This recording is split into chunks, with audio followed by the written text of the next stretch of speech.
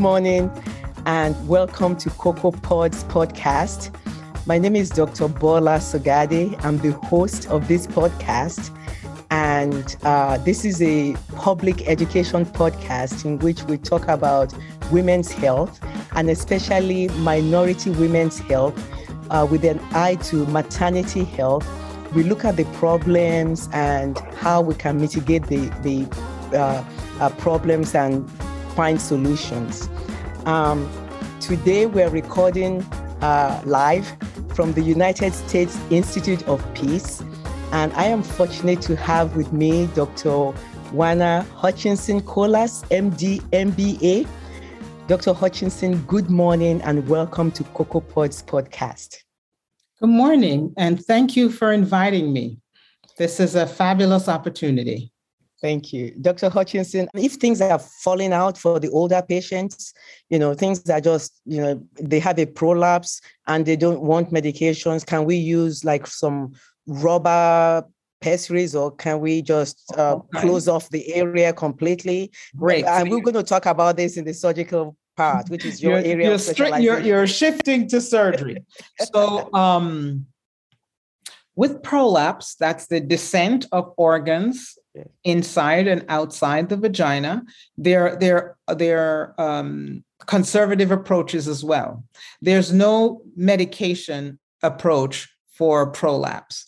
However, the conservative approach is a pessary. A pessary is a device that is manufactured. Today, it's made from silicone, very easy to care for, very easy to fit, and I encourage all my patients to try it. The rationale is you can always step back. It doesn't hurt you. It will give you time. As a provider, it will allow me to discern what exactly is your problem, especially if pain is your problem, because if I support your prolapse and you still have pain, it's not the prolapse that's causing the pain. If I support your prolapse and your pain resolves, it's the prolapse that's causing your pain. So maybe reconstructing the vagina is going to help you. So because surgery is not reversible, it's a fantastic option for women to try a pessary. And it's easy to care for. Very few patients can't remove it and care for it. And it's a wonderful conservative option. If the pessary fails, depending on the prolapse, depending on the history, depending on previous surgery, the pessary can fail, meaning it doesn't hold that prolapse. And then surgery is the next option. Surgery can be reconstructive or obliterative. Reconstructive, meaning to create a vaginal tube as normal as possible. And obliterative is to close the vagina as much as possible. Really, that's a technique. Now, why would someone pick one over the other? If someone has young, and I'm using young I have 80-year-old young, so functional, really desire full vaginal function. And most of the times when a woman desires full vaginal function, it's for penetrative intercourse, right? Intercourse, to tolerate penetration.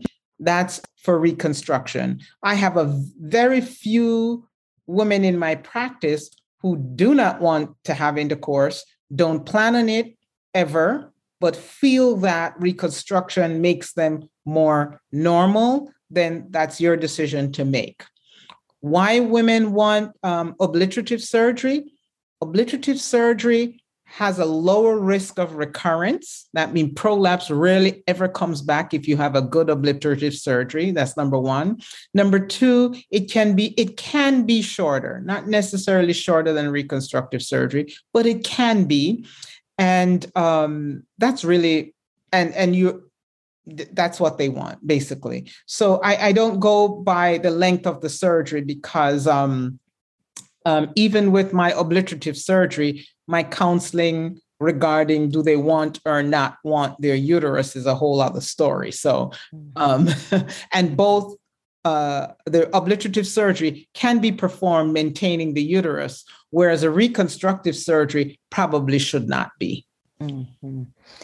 Wow, this is so good, Dr. Hutchinson. And just there's a lot of talk in the lay media about grafts in the vagina. If you stay up late and watch TV, there's an attorney somewhere trying to talk about, did you have a vaginal graft and is it bothering you? I mean, what is your quick one thing about grafts to, hold things up? First, I'm going to jump right at the attorney. Any attorney who does that is only looking for their bottom line, not for the individual's bottom line. Let me say that right off. Yes. So my approach and my counseling is patient-centered. I do use mesh, and the mesh graft I use is only in an abdominal approach. Today in America, a vaginal implant or approach is not approved by the FDA. It has been removed from the market. So if anyone is offering that, they're doing it off-label and ought not to be. I've been in this space for before grafts and during grafts. So I can tell you, when grafts came about, it was a great idea and a great invention because we were struggling with prolapse. And by the way, when I talked about reconstructive surgery, especially vaginal, we're not using any graft. We're using your tissue. And we can't change that tissue you were born with or the tissue that has aged and changed. We can't. And so the risk of prolapse is high. 1/3 of women with severe prolapse who have a reconstructive surgery will recur. So with that knowledge, graft was designed and the mesh graft was designed. By the way, there are biologic grafts that are absolutely no good. So if I harvest a graft from my patient to put in the vagina, it's still their tissue. It's gone in no time. And then we went to pig graft, pig skin, all these other things. Well, the body knows it's not yours, so it lyses it and it's gone. So mesh, we found, was a good synthetic material, but there are other caveats. It had to be the right weave and et cetera, et cetera. Over the years of all the investigation and research, I think we do have an excellent mesh at this point in time. I've been using it for years before it became their number one, but we do have an excellent mesh. And if anyone has had a hernia surgery on the belly or in the groin, they always almost use mesh. And the mesh that I use is 10 times lighter than that mesh.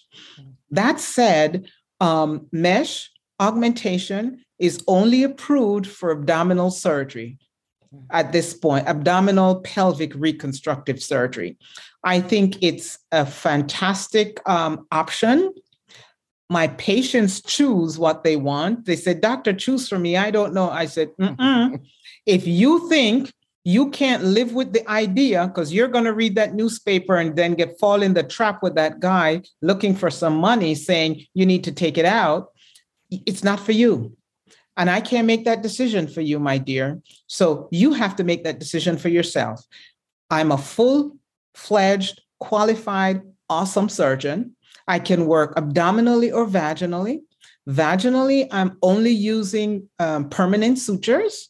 Abdominally, I will offer you a mesh operation. And if you cannot live with the fact that you have mesh in your body, it's not for you.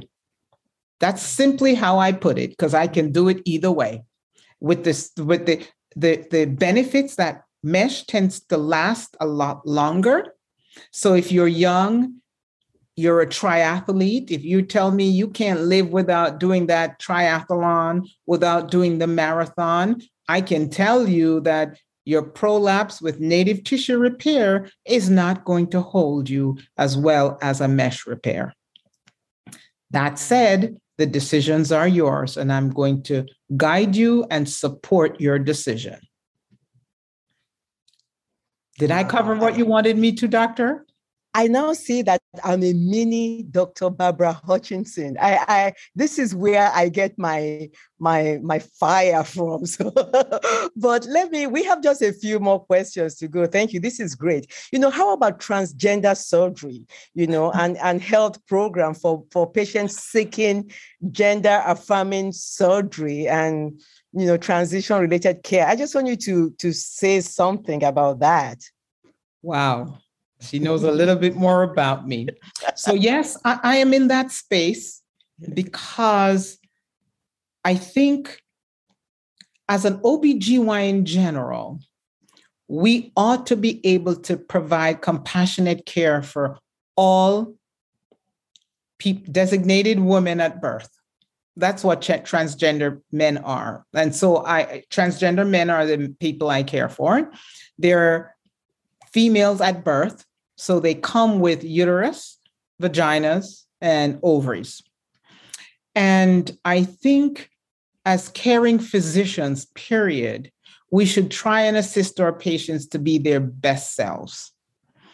And so ACOG, or Association that Supports OBGYN, came out very early in 2013, I want to say 2012 to 2014, asking us to support individuals in this space, because any marginalized individuals will not get good care.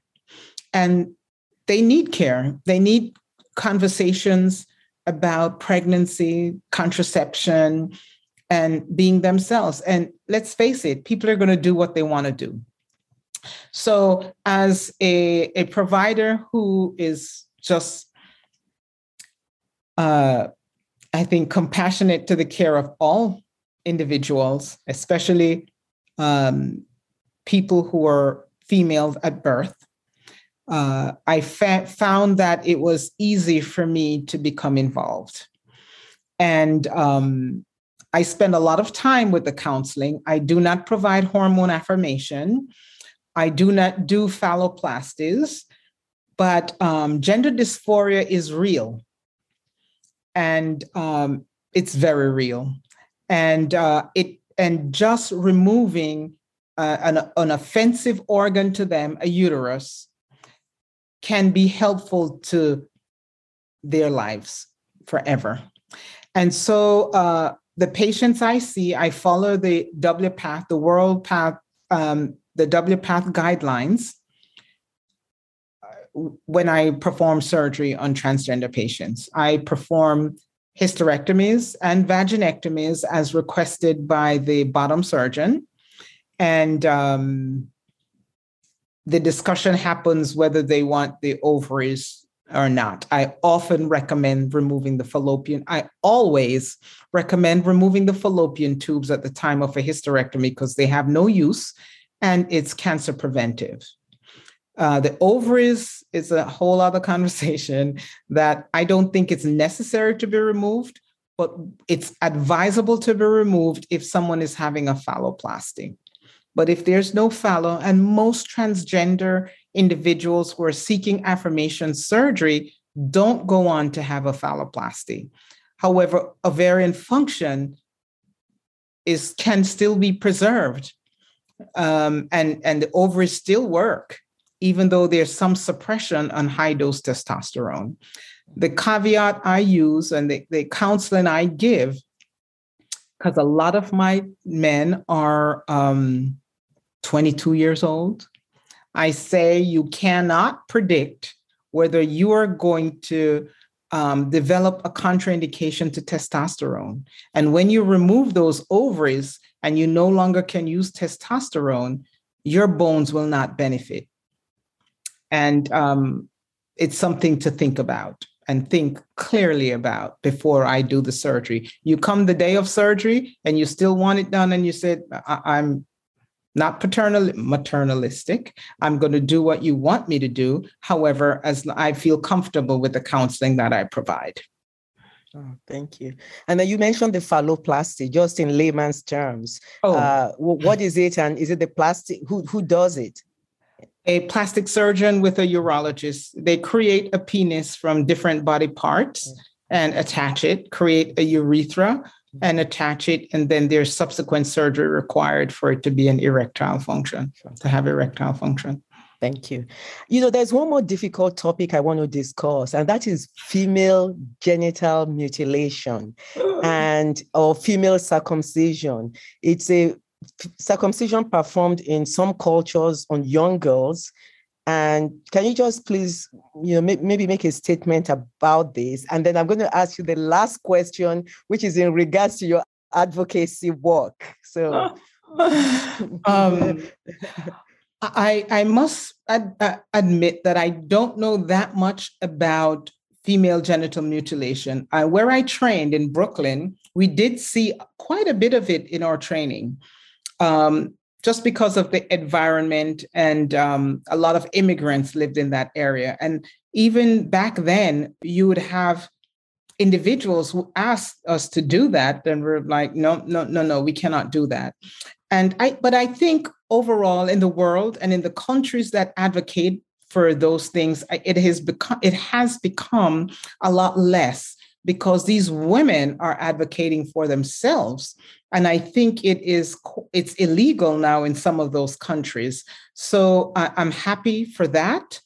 The damage that has been done is already done. It's very hard to reverse. It cannot be reversed, but there can be some incisional treatment that can enlarge the caliber of the vagina, because scarring occurs when you do any surgery.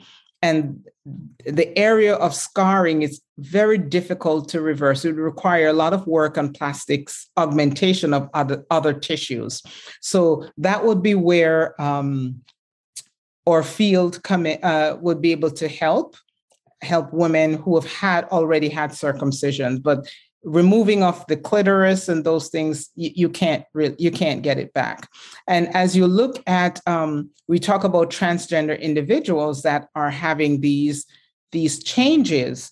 For example, for trans female who is getting a neovagina, when the penis is removed, the glans is preserved and attached with the nerve and blood supply. So it's sensate, right? You can have sensations. Whereas women who have had this removed, there's no place to go back and get that sensitive organs to attach.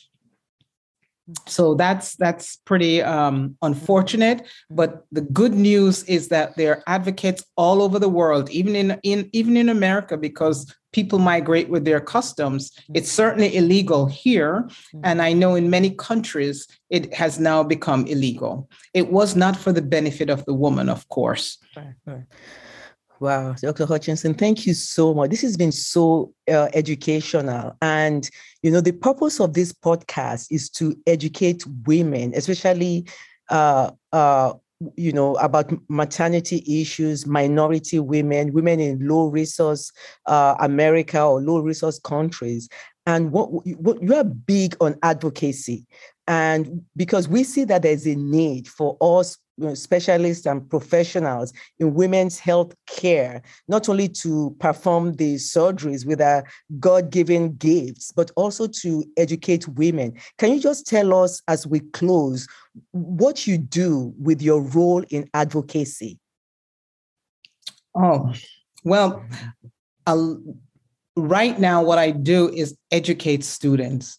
From college, high school, I spend a lot of time doing that. But all of us can advocate in so many ways. For example, in areas of food deserts, we all vote in America. We all need to know who our representatives are.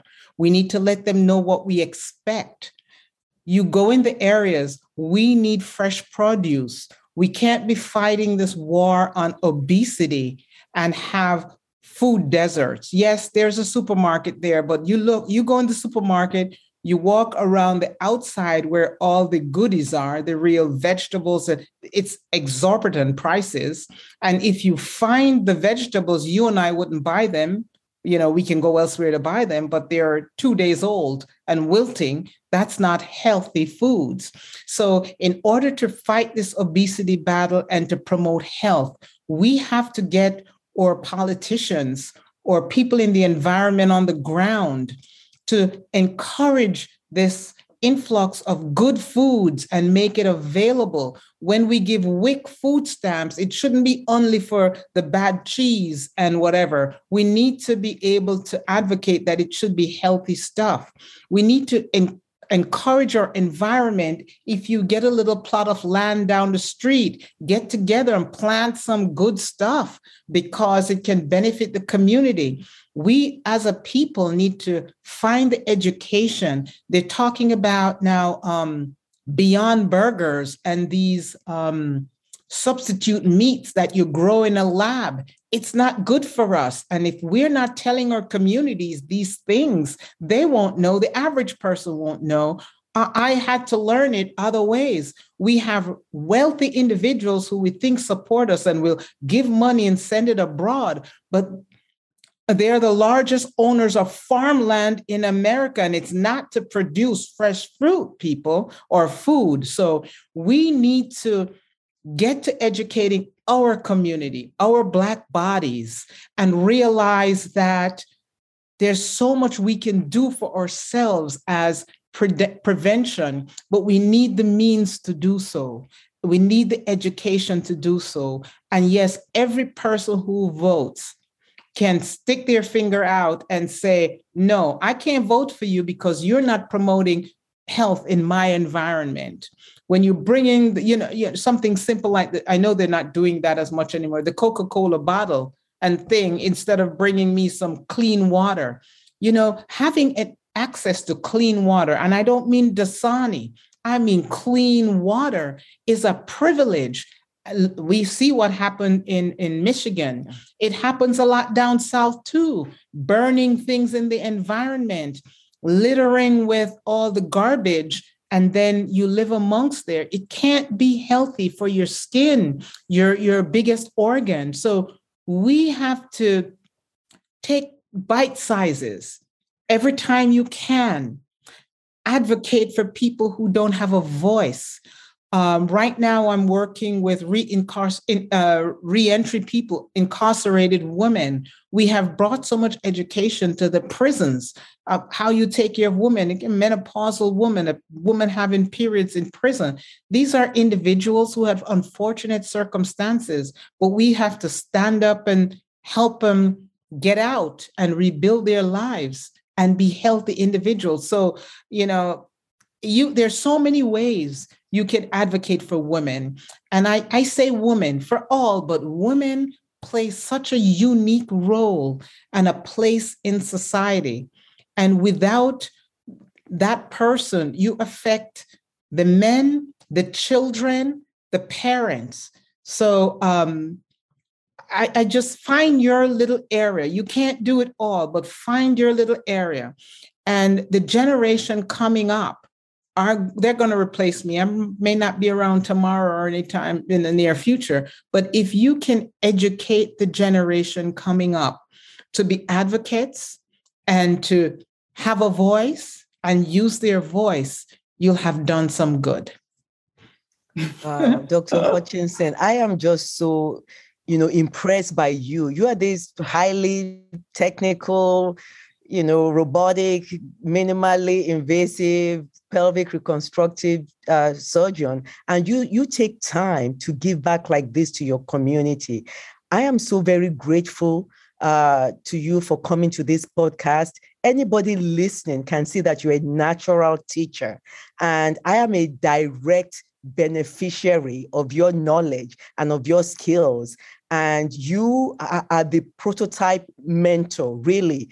And I am just so grateful to you. I know my medical students and my students and my residents are all watching, but this is almost 30 years after the fact, and we're still in each other's lives. And, for that, I'm very grateful, and I'm grateful for just the way you've educated us. This is a subspecialty of obstetrics and gynecology that you've talked about in a way that even my, mom that lives here can relate to and can understand. So thank you for just taking the time to talk to us today. Thank you for educating us. Thank you for the work you do, out of your busy schedule. I just want to say thank you so much for coming on this podcast today. Thank you for inviting me, and I hope everyone benefits, and I really appreciate and I'm humbled for all the kind words you have given me. Thank you.